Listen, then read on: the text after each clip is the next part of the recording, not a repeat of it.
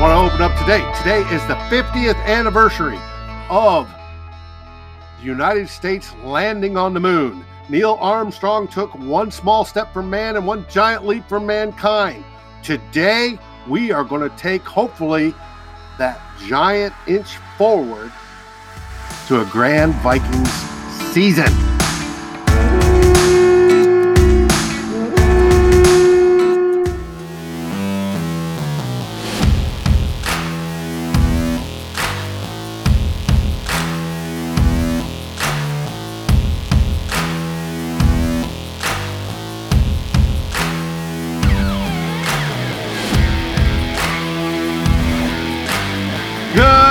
Gallahorn, Dave here on Saturday morning with a special episode.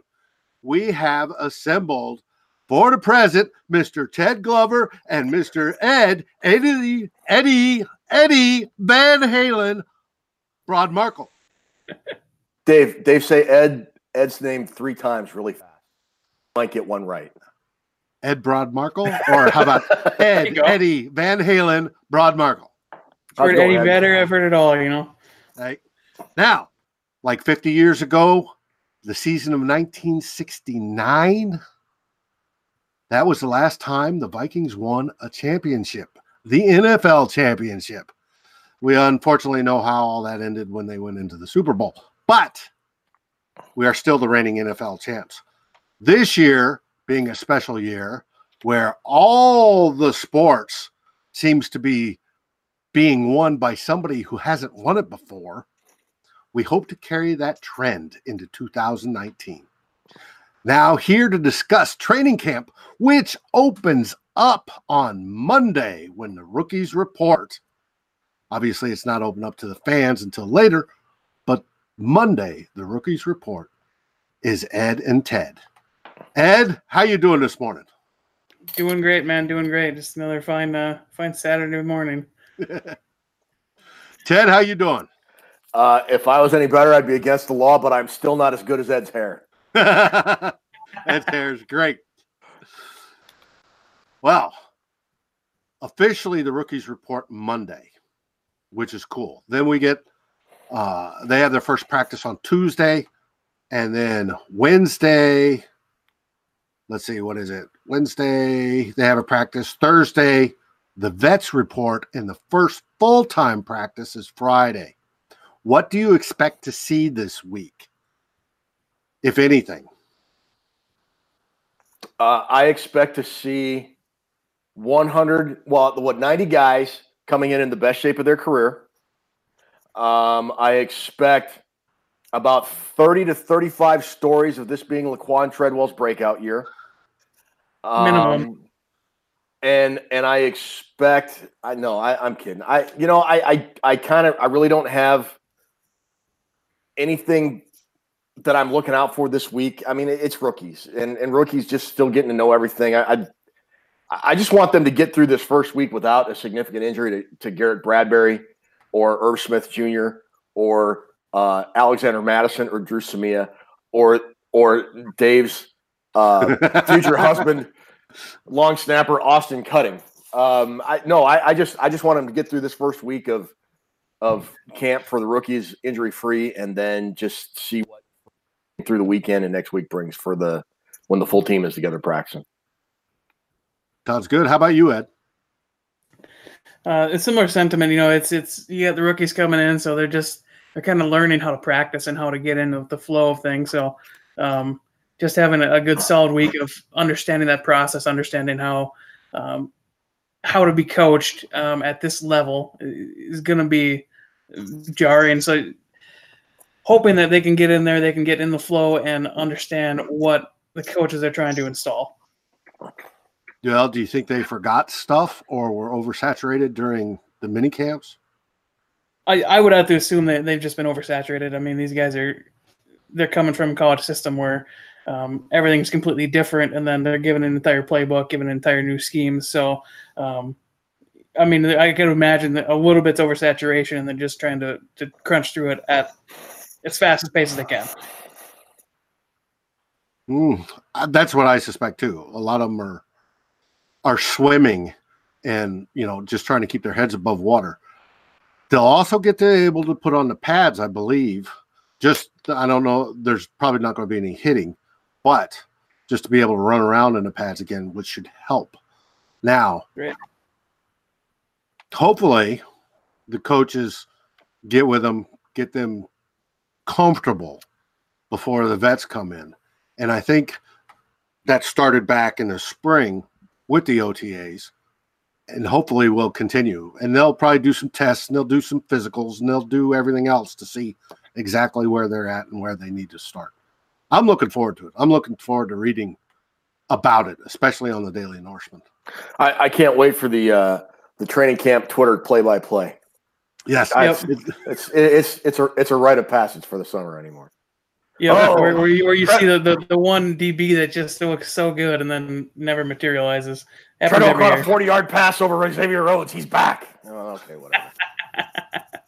Whatever. Well, exactly. And there are players like that do great in practice and then just nothing in the game. And then there's vice versa that do crap in practice and then look like they stand out during the game. Sloter is one that comes to mind in that category. Ed, what do you think his chance is of winning the backup job?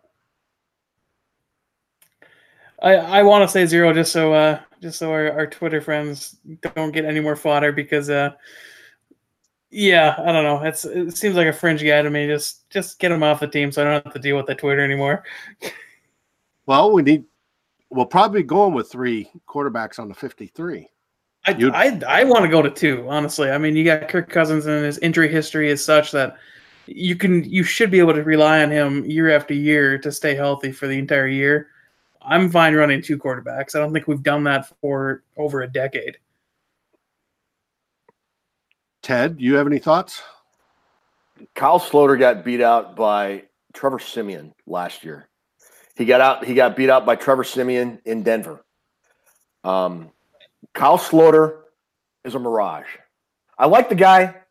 I love the Slaughterhouse pancake thing T-shirt. I'm gonna buy one, but the one thing I love this time of year because football's back and that's cool, and we know the regular season is right around the corner.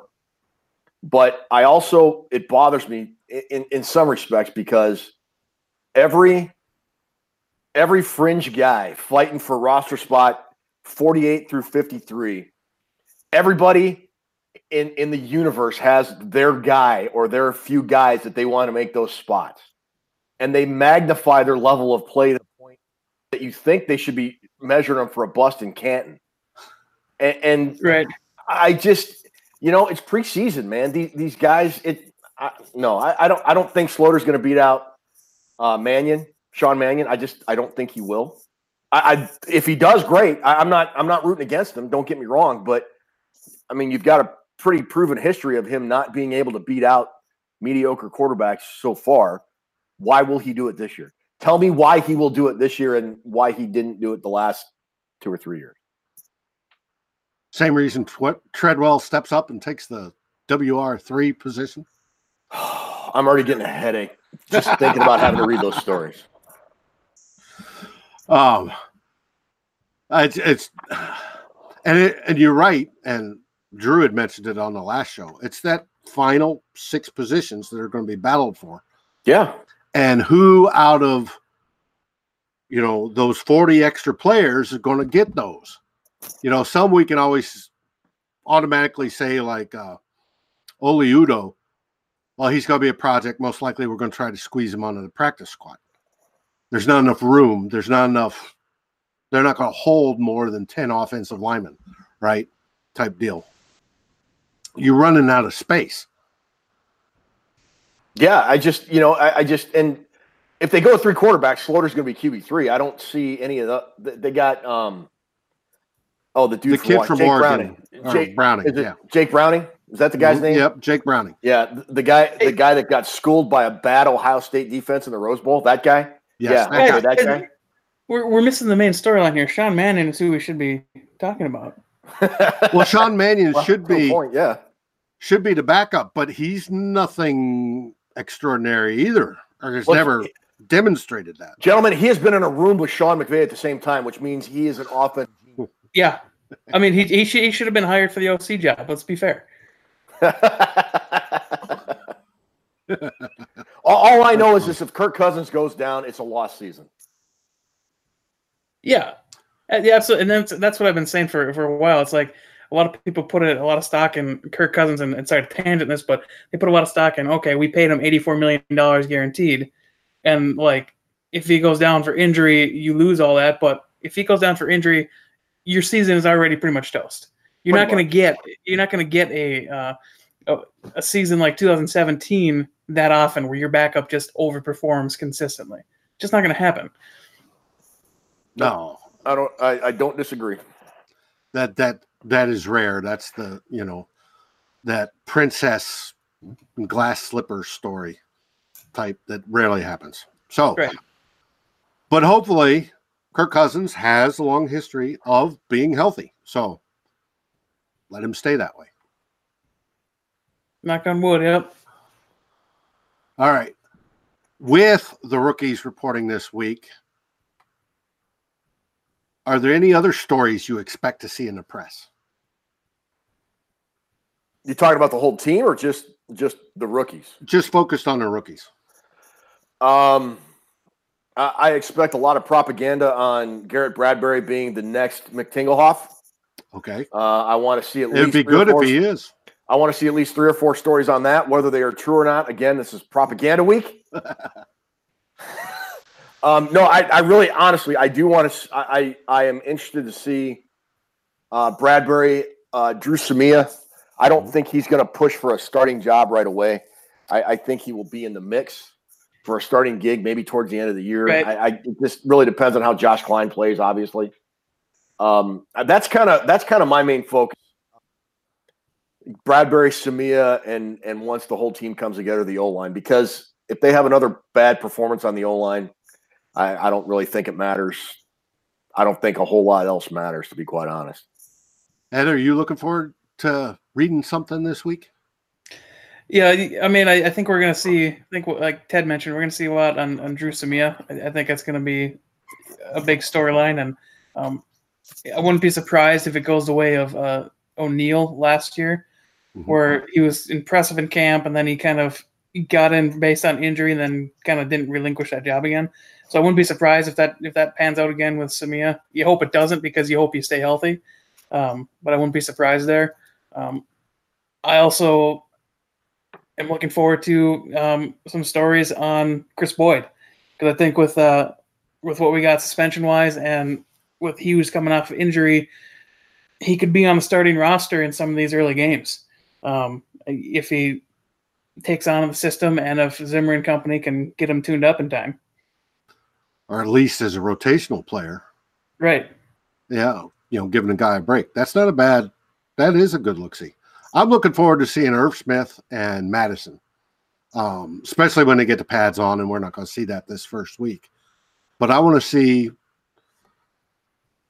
see shots of them doing what they're supposed to be doing, whether it be pass blocking or hitting the correct hole or eventually blocking, because me being an ex-lineman, I love when the guys hit each other. But I also want to see Irv catching footballs. I want to see him running down and hopefully beating some of the other corners or linebackers across the middle, and it just be obvious. Those are stories I'm looking forward to this week. Now, with that, I was going to wrap this up for the day, a special edition of Good Morning Gallahorn. Ed, you got any last words for the group? No, I just think if you're a Vikings fan, you should be really excited about this year. We got a lot of pieces in place to put a solid line together. I mean, it might not light the world on fire, but it should be better than last year. I think that's a pretty low mark to hit. You got a bunch of guys returning. You got this defense that's just looks primed to have a little bit of a bounce back season, but. I mean, under Zimmer, I don't think you should ever be concerned about what the defense does. Be excited about the coaching changes we've made. with Stefanski, Kubiak, Dennison. There's a lot to be excited about this year. So last year kind of sucked, but this year I think the sky's the limit if stuff starts to turn out well. So just be excited. Ted? You open the show with the 1969 Vikings. I'm going to close the show with the 1969 Vikings and a story. This is my dad's conspiracy theory. He said the 1969 team was so good and they played so bad in the Super Bowl, and Joe Kapp threw 6 interceptions. He swears. My dad swore until he got Alzheimer's to the point that he couldn't really remember a whole lot of stuff. He swore that Joe Kapp was on the take that game and that he threw that game on purpose because he was upset with the contract and the money he was making with the Vikings. And I got to tell you, there's smoke to that fire. I think. I mean, because when you look at it, Kapp sat out next year, didn't get a new contract, and his theory goes, the Vikings found out about it after the Super Bowl, and instead of giving him a new contract, I think they offered him a pay cut, and then when he wouldn't take that, they traded him to the worst team in the NFL at the time, the New England Patriots. Food for thought.